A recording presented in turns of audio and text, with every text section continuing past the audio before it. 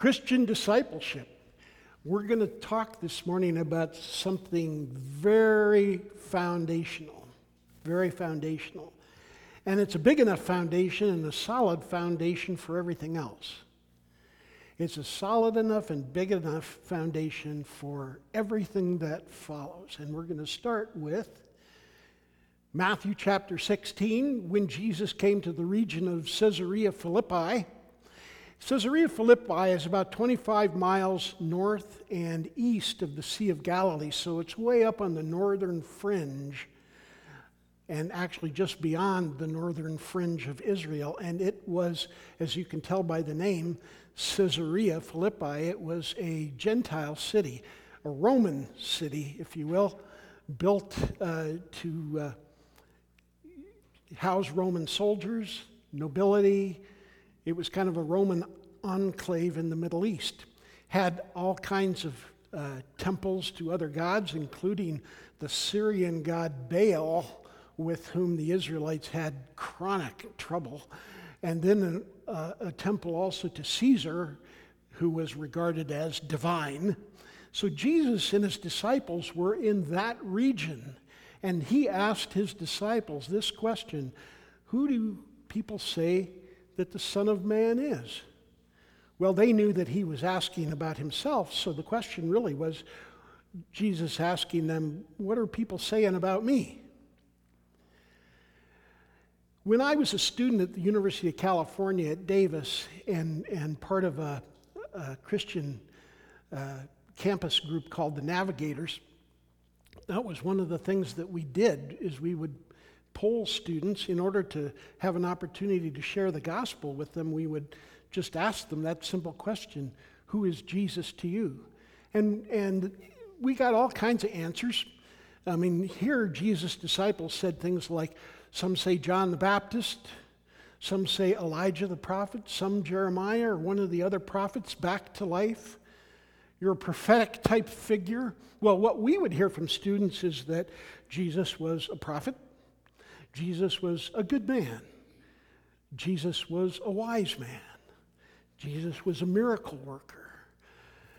Occasionally we get a Christian who would answer the question, that he is my Savior or the Savior. But most of the time, especially now in our society, as our society's become more secular, you get answers like that. Jesus was a wise man, a good man, a teacher, a prophet, so on and so forth. Who do people say that I am? Then Jesus turned the question more personal, probably looking. I like to fantasize or imagine Jesus' body language in different situations.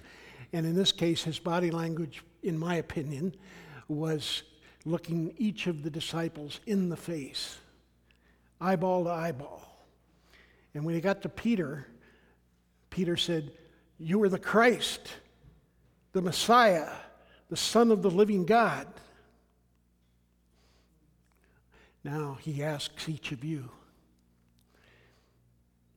who do you say that I am? This is not 2,000 years ago. This is 2023, September 10th. Here in this time and in this place, what say you? So let's practice that. And not practice, let's just say it from the heart. Repeat after me. You are the Christ, the Son of the living God. So whenever anybody asks you, who's Jesus to you, you've got the answer. One more time all the way through. You are the Christ, the Son of the living God.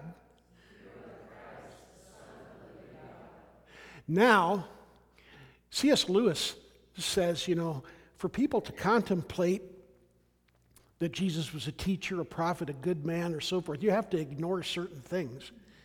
I mean, you'd have to ignore what Jesus says about himself, and you'd have to ignore what his disciples said about him. But let's just entertain that for a moment. For Jesus to imagine that he was the Christ, the Messiah, long promised and predicted, Savior of the world, he'd either have to be one of three things. The first one is he'd have to be a bold-faced liar. just a pathological liar, because apparently he believes what he thinks about himself. And a pathological liar would be somebody who believes his own lies, who's come to the place where they have no conscience about it at all. They just lie and look at you squarely in the face, and their blood pressure doesn't go up, and they'd fool any lie detector. A pathological liar. Or the second option is he'd need to be insane, certifiable nutcase. You know, like somebody in a mental institution that says, I'm Napoleon. That's kind of an old joke. Everybody knows that when you got your hand in like that, it's Napoleon. So Jesus would have to be a pathological liar, certifiable nutcase, or what? Telling the truth. Telling the truth. You don't have another option. You don't have the luxury of, oops, he made a mistake. Oops, he's really a good teacher. Well, a good teacher doesn't lie.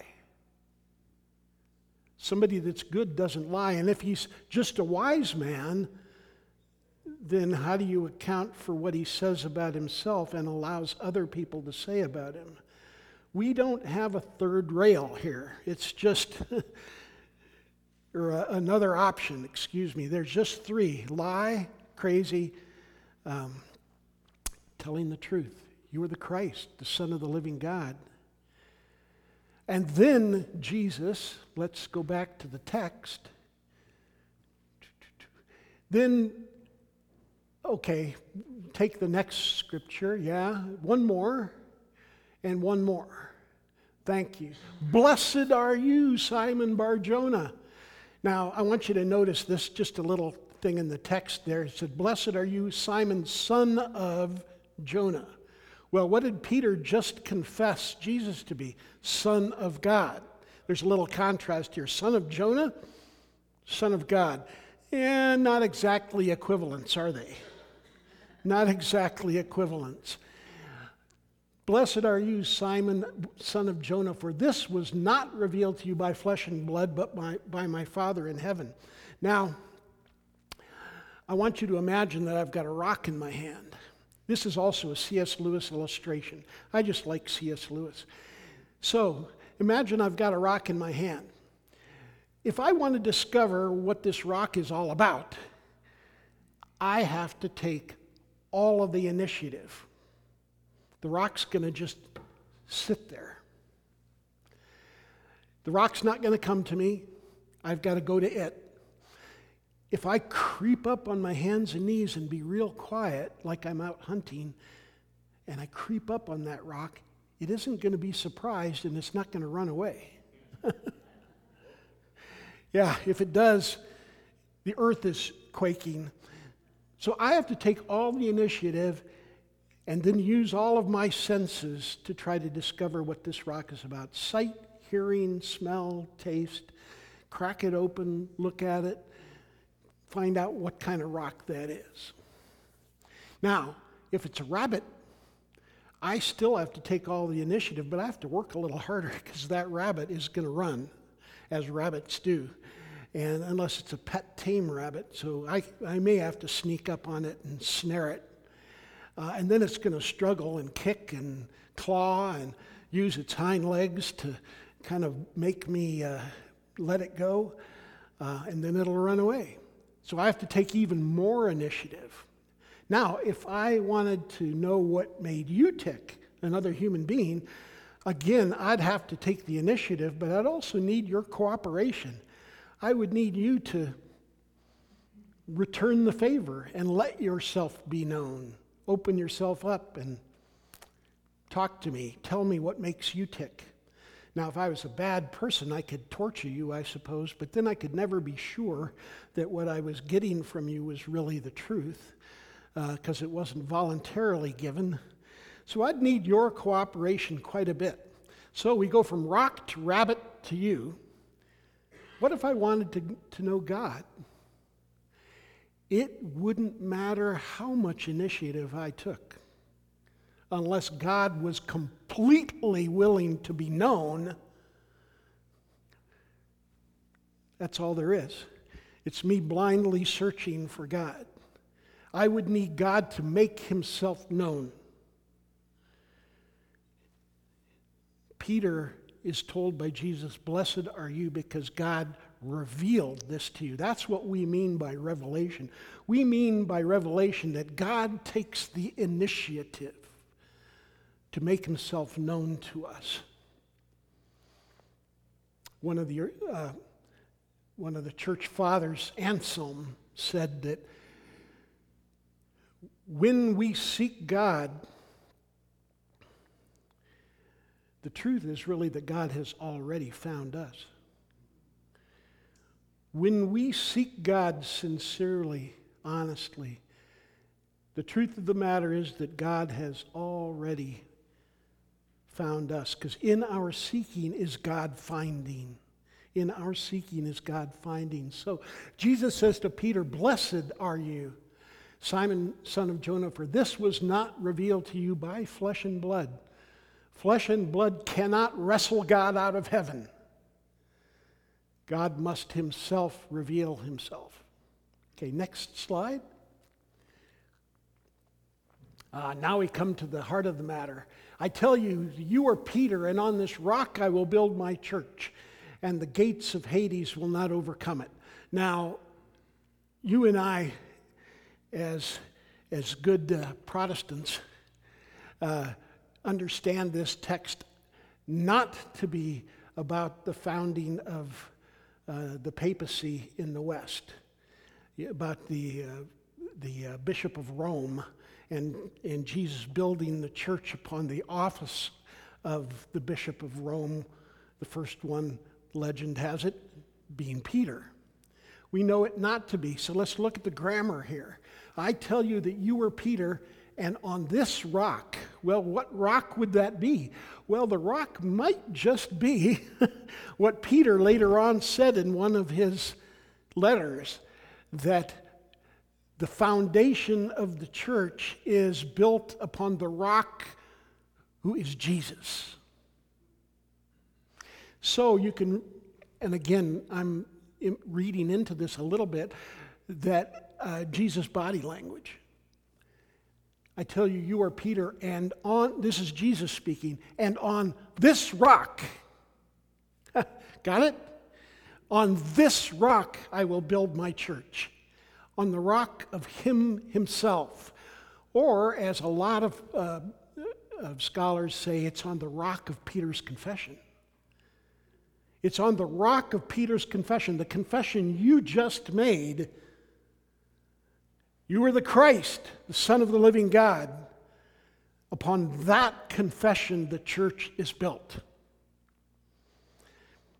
Now, this is one of the first places in the scripture that the word church is used. And the Greek for that is ekklesia. And it wasn't originally a religious word. Now, if you say church, people immediately think religion. Okay, that's fine, but that wasn't what ekklesia meant in the original. It simply meant a called out gathering of people.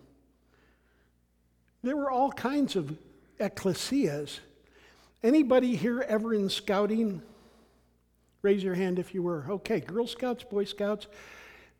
When you were gathered for a special purpose as a scout troop, the word ecclesia would fit that. If you're in the Lions Club, Rotary Club, any of those service organizations, it's an ecclesia, a gathering set apart for a special purpose. You have your mission statements, you have your membership fees, you have your roster of members. That's an ecclesia. So Jesus says this ecclesia, this gathering for a special purpose, is built on this rock, this confession of faith. You are the Christ, the Son of the living God, and the gates of Hades will not overcome it. Now, Hades was an ancient god reputed to be the god of the dead, the god of the underworld, the god where the dead were. In the ancient world, you buried somebody, you put them in the ground, and they dwelt in Hades until the judgment day. And Hades was the god of the underworld. Now I want you to notice here that the gates of hell will not prevail against this confession of faith.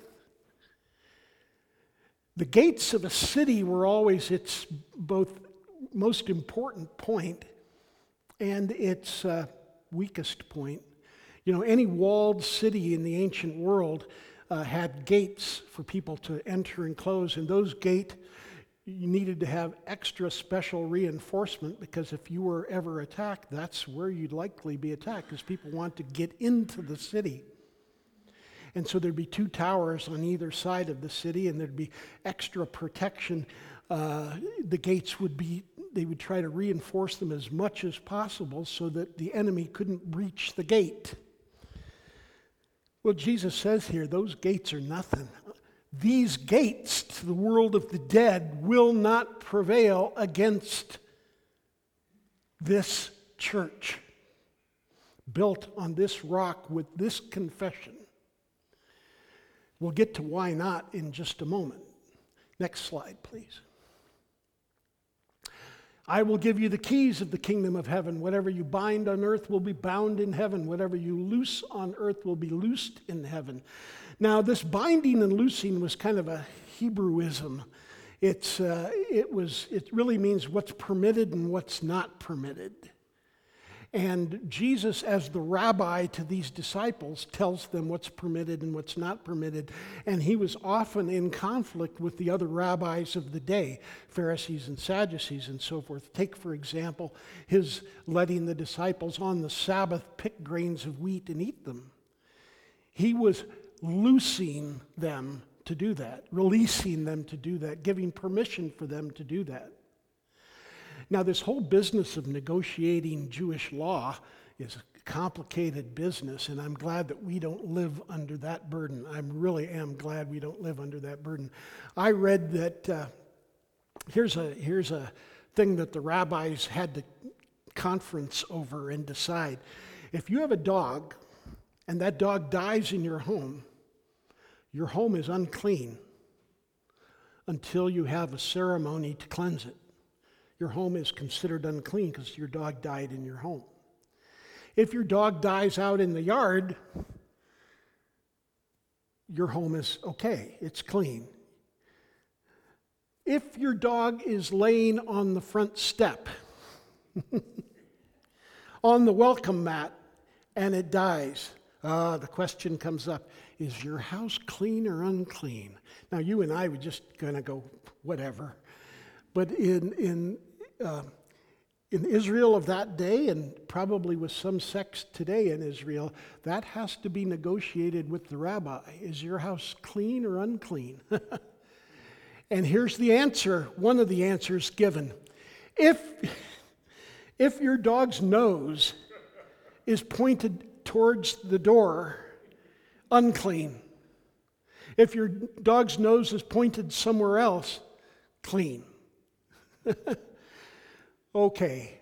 Aren't you glad you don't have to live under the burden of trying to figure out what's clean and unclean and according to the law and not? Well, Jesus says, I'm going to be that rabbi to you and teach you what is loosed and what is bound. And among the important things there is that, you remember when Peter first preached the gospel to the Gentiles, it was after a vision that he had of all these unclean animals. And Jesus says, partake and eat. And he says, no, I can't do that. These are unclean animals. And Jesus says, what I've cleansed, let no one call uncleansed. And at that moment, there was a knock at his door, and it was Gentiles asking for Peter to come and follow them because they knew he had something to share with them. And when he went, and the house was full of Gentiles, and by the law, he wasn't really even permitted to be in the home of a Gentile, but he preached the gospel to them, and the Holy Spirit was given, and they came to faith. Why? Because Jesus had given Peter the authority to be loosed to do that. Does that all make sense? Okay. Jesus gives us permission and authority to go in his name into all kinds of situations where we might just say, well, I shouldn't do that, or I won't do that, or I can't do that. Next slide, please. Now, right after Jesus did this, he ordered his disciples not to tell anybody that he was the Messiah. Now, scholars call that the messianic secret because that's repeated in Mark and in Luke. And John, the Gospel of John, kind of tells us why. It has Jesus saying, because my time has not yet come. My time has not yet come. Keep it a secret for now. Just kind of keep it to yourself. There's a lot that has to happen between now and when you get the power to declare that. Next. From that time on, Jesus began to explain to them that he must go to Jerusalem and suffer many things at the hands of the elders and the chief priests and teachers of the law, and that he must be killed and on the third day rise. The scripture says Jesus began to tell them that he must. I want you to underline that word, put it in bold capital letters, that he must go to Jerusalem. This is divine necessity. It had to happen. It had to happen. Let's talk about why it was necessary. Because when Jesus comes, he comes both as Savior and intruder. Savior and intruder. Let's talk about the intruder part of that for a moment. I want to give you something impossible.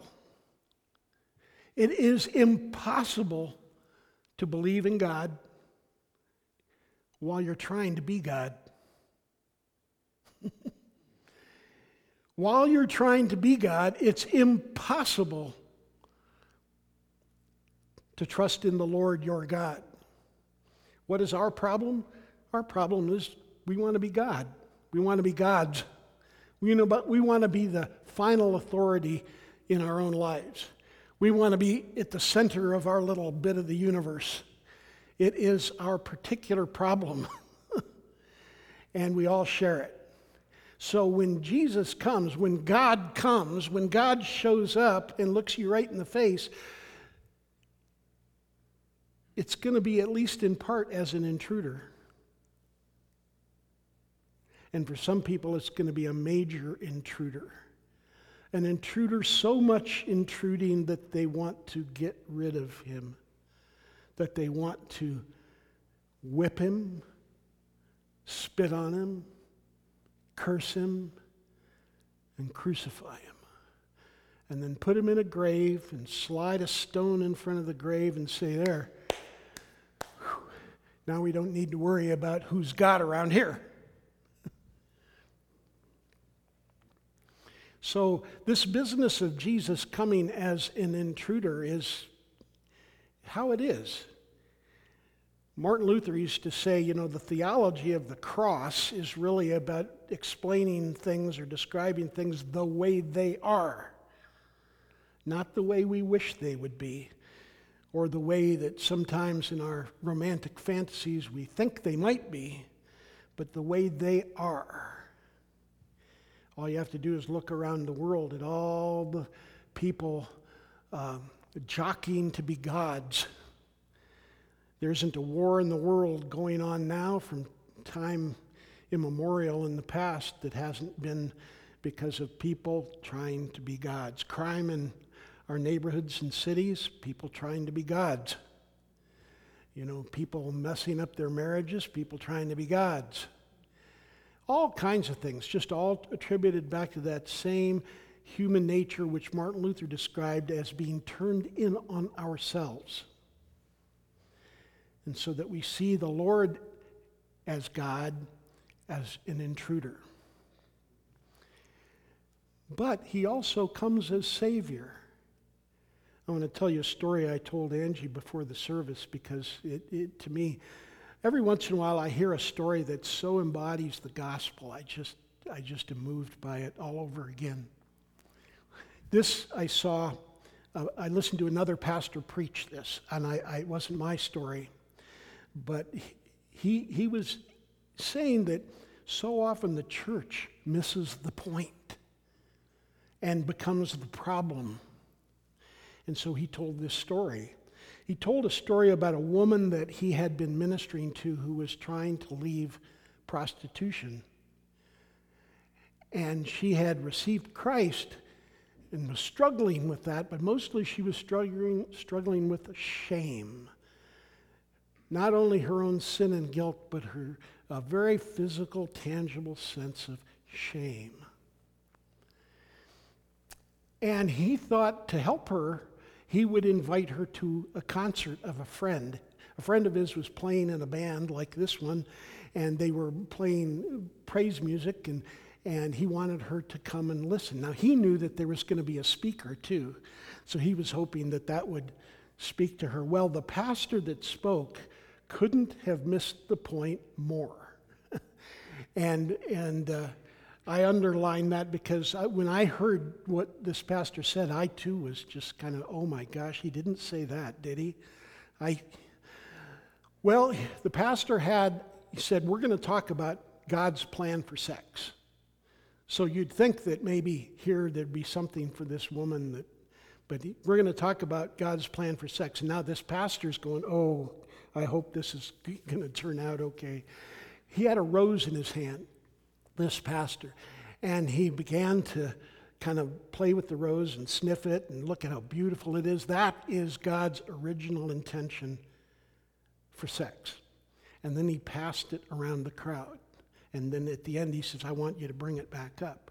And he kept talking about God's plan for sex. Eventually the flower made its way back up to him, but now it had been manhandled pretty severely. And it was drooping, and there were petals missing, and it was kind of crumpled up, and it wasn't the beautiful rose that he had originally sent out. And the pastor said this. He said, who would want this rose? Now, mind you, this woman's already struggling with shame. And this would just multiply it 100 times, 1,000 times.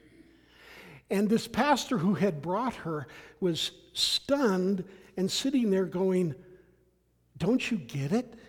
Jesus wants this rose. Jesus wants this rose. Who would want this wilted, faded, crumpled up, beaten up flower? Jesus does. That's the whole point. All have sinned and fallen short of the glory of God. All have sinned. All of us are that beaten up, mutilated, drooping rose. And Jesus wants you. And Jesus wants you. He comes as intruder, and he must, because that's how we're built. We are built so that we would regard him as an intruder. That's how we are. But he comes as Savior. And those beaten up people who are weary and heavy laden,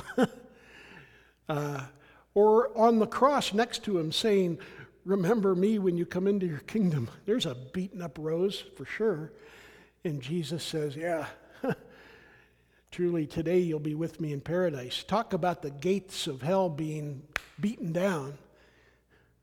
The gates of Hades cannot prevail against the love of God and the power of God. We talked about in that song, it says, how beautiful is his name, how wonderful is his name, how powerful is his name.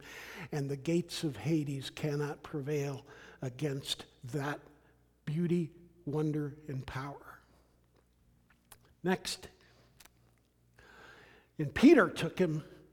Oh, back up one more. There's one more thing here. That which is, and he be killed and raised on the third day. Now, there's one funny, I think it's just funny scene in I think it's the Gospel of Mark, where Jesus is up on the Mount of Transfiguration with the disciples, and coming down from the mountain, he says the same thing to his disciples, that he's going to go to Jerusalem and suffer and be killed and on the third day raised. And then the next verse is, the disciples didn't understand what he was saying and wondered what being raised from the dead meant. That would be a puzzler, wouldn't it? kind of good. Well, I got the crucified part because we've seen that, we've seen that happen. And death, well, death is all around us. But what's this being raised from the dead business? Well, that's probably true here too. The disciples it just kind of went right over their heads. Next, Peter took him and began to rebuke him and said, "Never, Lord." Well, if it's never going to happen, then there's never going to be any salvation and there's never going to be any hope. Unless Jesus is crucified, there's never going to be a resurrection. There's never going to be an Easter if there isn't a Good Friday first. No throne without the thorns. No crown without the cross.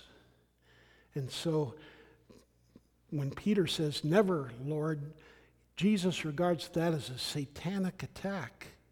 This is completely 180 degrees antithetical to the truth and the necessity of Jesus' death. When Peter says, "This shall never happen to you," Jesus might just as well have said, "Well, then you're never going to be saved." How about that? Next, Jesus turned and said to Peter, "Get behind me, Satan. You're a stumbling block to me. You do not have in mind the concerns of God, but merely human concerns." So this was an indictment of Peter's own sinful nature. This was Jesus wanting Jesus to be Savior without him being Lord, crucified and risen Lord. Can't have one without the other. You can't have Jesus as Savior, but not as Lord. It'd be like me coming to the door of your home and knocking, and you open the door and you say, "Welcome, Rich can come in, but Jespersen has to stay out." I mean, it's nonsense, right? If you get me, you get the whole of me, Rich and Jespersen. Like it or not, if Jesus comes into your life, you get Jesus as Savior, but you also get him as Lord, and things are never going to be the same again. Moving along, Jesus makes that very point by saying, next, "Whoever wants to be my disciple must deny themselves and take up their cross and follow me." Martin Luther said, "Every Christian is a crucian," meaning a cross bearer. Crucian, crucian. Every Christian is a crucian, a cross bearer. And we don't just engage in some little self-denials like there's a woman in my congregation who likes to deprive herself of chocolate during Lent. Well, that's good. I'm not saying that that's wrong, but that's not exactly what this means. To deny yourself means to deny yourself at the center of your life. It's to say, "No, I'm not God. I am not God. I have a God, but I'm not God." Now, for those of you who've parented small children, you'll understand what I'm about to say, which is that one of the first tasks of every parent is to teach their children that they are not God. They are not the center of the universe. The world doesn't revolve around them. And even now, I have this voice, I of course believe it to be the Holy Spirit speaking in my ear, saying, "Rich, it's not about you. Rich, it's not about you." You'd be surprised how often every day I hear that. "Rich, it's not about you." Well, that's what it means to be his disciple, to deny yourself as God, take up your cross, which means your identification with Jesus as Lord and Savior, and follow him. Next. And then whoever wants to save his life will lose it. Whoever loses his life for my sake and will find it. Again, C.S. Lewis says there's nothing that we can hold on to in life which will have any eternal value. Nothing. that we can hold on to in life that will have eternal value, but only things that we let go of to Christ will we keep for eternity, will be transformed by Him and made part of the new creation. But only what we let go of to Him will have eternal value.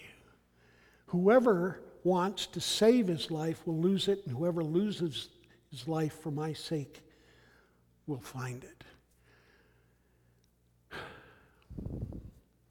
That is to receive Jesus as Savior and as Lord. Now, at the end of sermons, I used to, as a little kid, think the word amen meant the end. You know, pastor would be talking and all of a sudden he'd say amen, and I'd go, it's finally over. It's the end.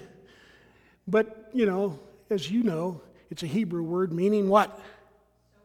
So be it. Boom. Stake my claim. Put the flag in the ground. This is what I stand on. So be it. So I want to hear a good rousing amen from y'all, okay? By the way, do you know the plural for y'all? All y'all. It's weird, but it's the South. So I'd like to hear a good rousing amen from all y'all.